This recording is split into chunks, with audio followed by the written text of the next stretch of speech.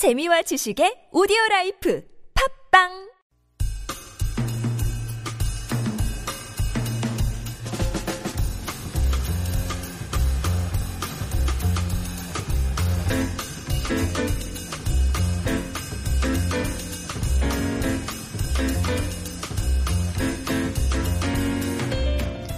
Good morning and welcome to the Bookend on TBS EFM 101.3 in the heart of Seoul, GFN 98.7 in Gwangju, and 93.7 in Yeosu.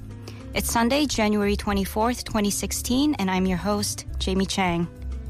At the top of our show today, we have Helen Cho bringing us the latest from the world of books, followed by this week's roundtable on Kim Il-sun's short story collection, 달려라 아비, or Run Daddy. Our panelists today are Helena No, Becky White, and Grace O. And while we're on the subject of Kim Il-sun, we have an excerpt from her latest story, which came out just this past fall, 어디로 가고 싶으신가요? Or Where Would You Like to Go? For this week's first chapter. I'll be back after you two singing Ordinary Love.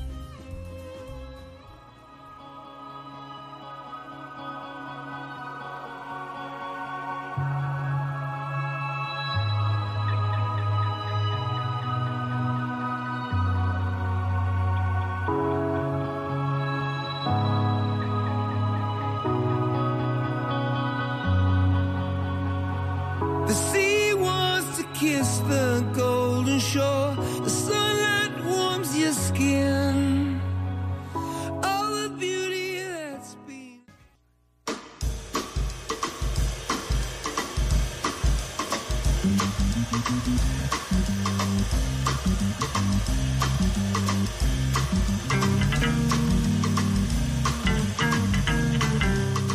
Every Sunday, we start the show with Helen Cho's hot new releases. Helen is a freelance translator and interpreter. Hi, Helen. Hello, how are you today? Good, how are you? I'm okay.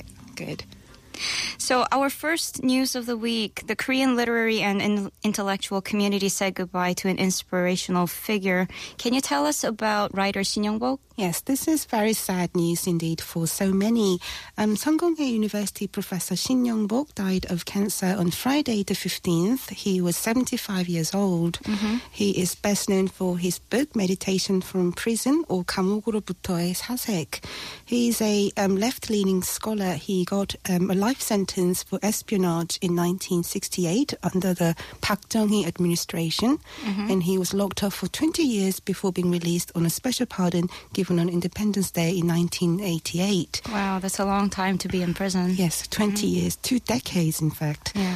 And in the same year, upon being released from prison, he published Meditation from Prison. It's a compilation of his own meditations and letters that he had written to his acquaintances during his imprisonment. And this book has inspired many readers of all ages. And how has the public responded to this sad news? Well, there's been a dramatic increase in sales of his books. Devastated readers have rushed to the nearest bookstores to get copies of his books to remind themselves of his words of wisdom.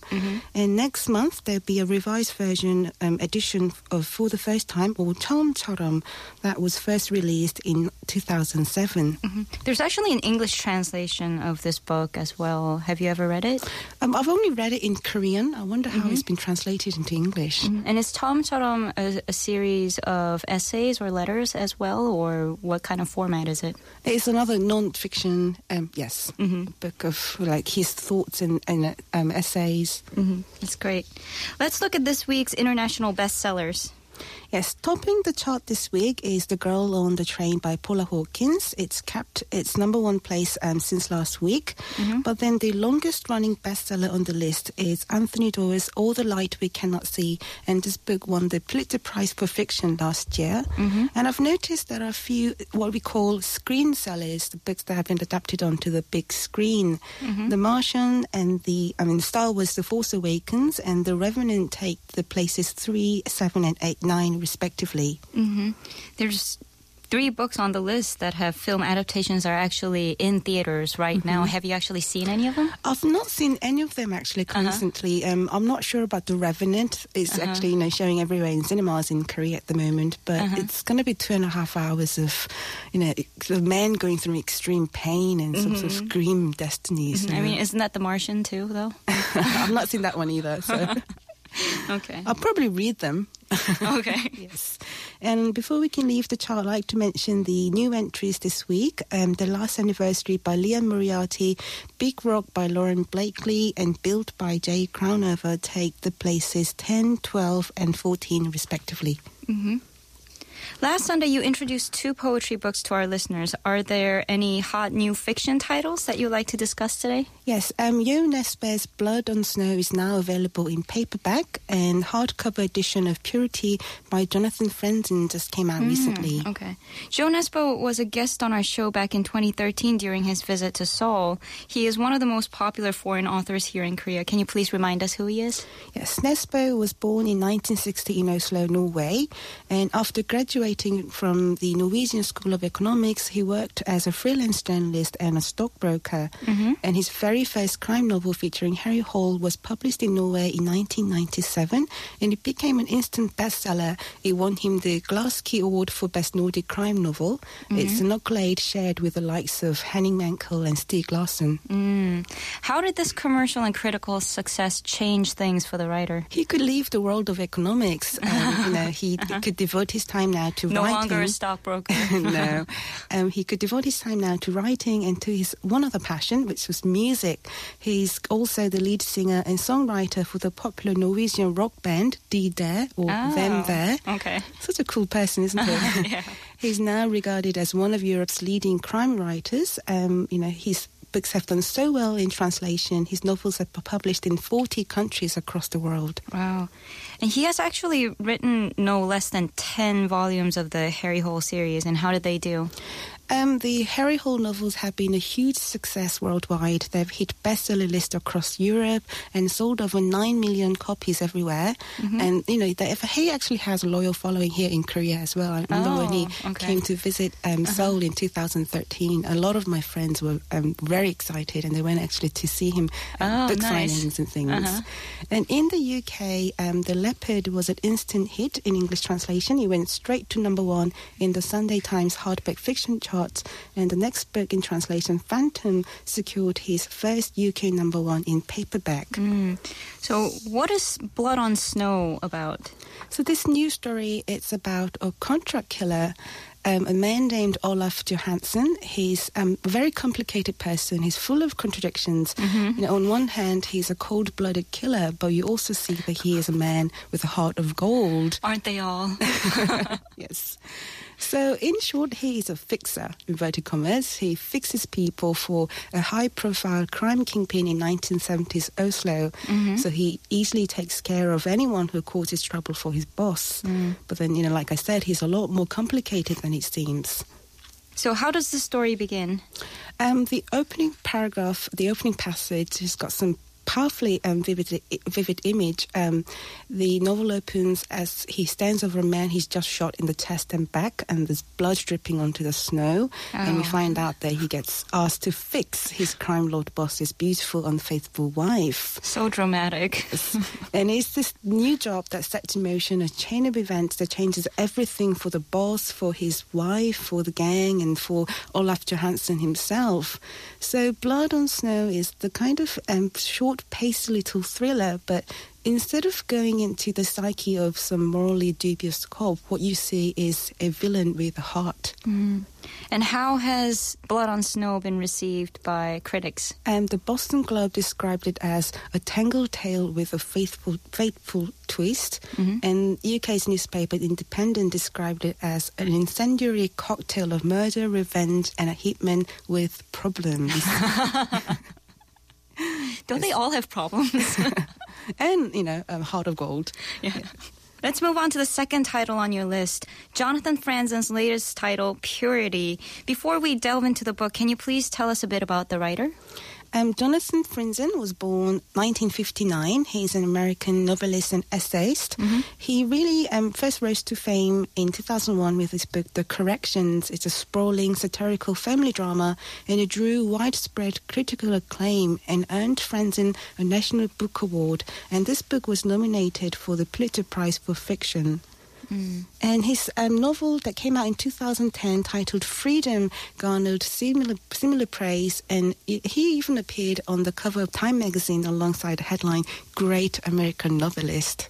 Wow, that's high praise. Yes, indeed. And he's also very outspoken. In recent years, he's been recognized for his opinions that he shared on the internet, and he has something to say about pretty much everything. For example, he described Twitter as the ultimate irresponsible medium, and to him, ebooks are just not permanent enough. I agree with him on his point about ebooks, though. I'm a traditionalist, remember? Yes, that's true. Yeah. They're not permanent enough, even though they're highly flammable. Yes. I mean, paper books are highly flammable. Yeah. So are ebooks, actually. Do you agree with him on his opinion that Twitter is the ultimate irresponsible medium? Well, I guess it's irresponsible in that you can delete things afterwards. If you change your mind about something that you've published on Twitter, then you can always go back and just delete what you've published. I guess Twitter is as impermanent as ebooks. I suppose so. Tell us about Purity. So this book tells the intersecting stories of several different people. It's a story that focuses on many different things. You get a taste of youthful idealism, and you get to witness extreme fidelity and murder. So Franzen has really presented us with a world of some vividly original characters. You have Californians, East Germans, good parents, bad parents, journalists and leakers. And, he shows how their paths actually intertwine with one another. So we have murder in both books. Yes. So tell us about the youthful, idealistic main character. We meet a young woman named Pip Tyler. She just recently graduated from college. She lives in Oakland, California. She's a smart, ambitious woman, but she's saddled with student debt, and she's got a whole lot of other issues that she has to deal with. Her relationship with her overbearing mother, who is her only family, is far from peaceful, and she doesn't have a clue who her father is, or why her mother chose to live as a recluse with an invented name, or how she's ever going to have a normal life.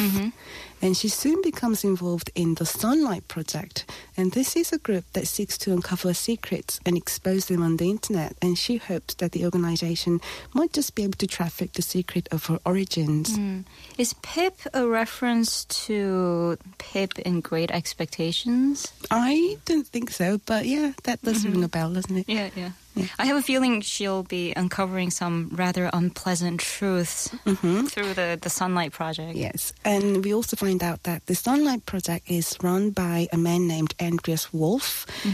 He grew up in socialist East Germany and rose to fame in the chaos following the fall of the Berlin Wall. And later on, we eventually find out that every character is chasing purity in one form or another. Before you go, can you read us an excerpt from Blood on Snow? You said that the story begins with blood dripping on the snow, right? It's very dramatic, and I'm kind of curious about it. Can you read us an excerpt? Yes, we go straight into the psyche, the voice of the first-person narrator, Johansson, and it goes like this. This is from the first chapter. The snow was dancing like cotton wool in the light of the street lamps. Aimlessly, unable to decide whether he wanted to fall up or down, just letting himself be driven by the hellish ice-cold wind that was sweeping in from the great darkness covering the Oslo fjord. Together they swirled, wind and snow, round and round in the darkness between the warehouses on the quayside. They were all shut for the night, until the wind got fed up and dumped his dance partner beside a wall. And there the dry, wind-swept snow was settling around the shoes of the man I had just shot in the chest and neck. Oh. Blood was dripping down onto the snow from the bottom of his shirt. I don't actually know a lot about snow, or much else for that matter, but I've read the snow crystals formed when it's really cold are completely different from wet snow, heavy flakes, or the crunchy stuff. That is the shape of the crystals and the dryness of the snow that make the hemoglobin in the blood retain that deep red colour. Either way, the snow under him made me think of a king's robe, all purple and lined with ermine, like the drawings in the book of Norwegian folk tales my mother used to read to me. She liked fairy tales and kings. That's probably why she named me after a king. I thought the blood would freeze on the top of the snow and end up just lying there, but instead the snow sucked the blood up as it fell, drawing it in under the surface, hiding it as if it had some sort of use for it. As I walked home, I imagined a snowman rising up from the snowdrift, one with clearly visible veins of blood under his deathly pale skin of ice. This is probably the perfect excerpt to read on the air on a Sunday morning at 10 a.m. And it really grabs your attention, doesn't it? That powerful imagery of the snowman with, veins of blood. I especially enjoyed the absorption imagery. The blood would freeze on top of the snow, but instead the snow sucked the blood up as it fell. It kind of has this very poetic, murdery sort of imagery.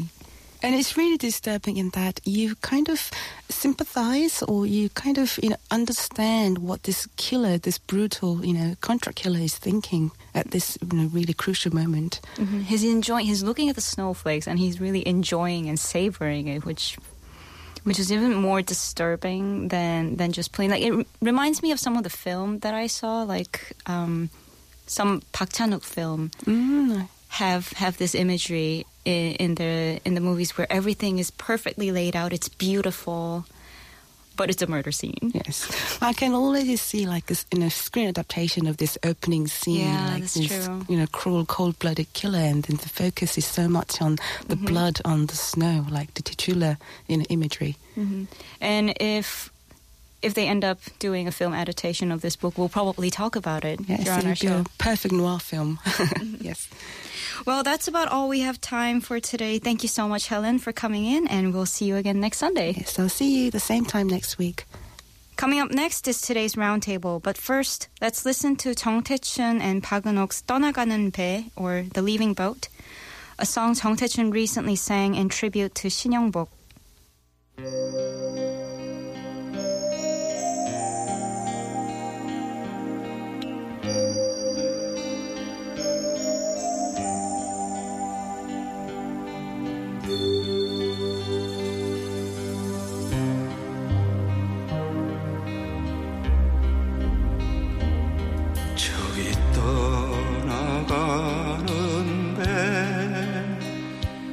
거친 밤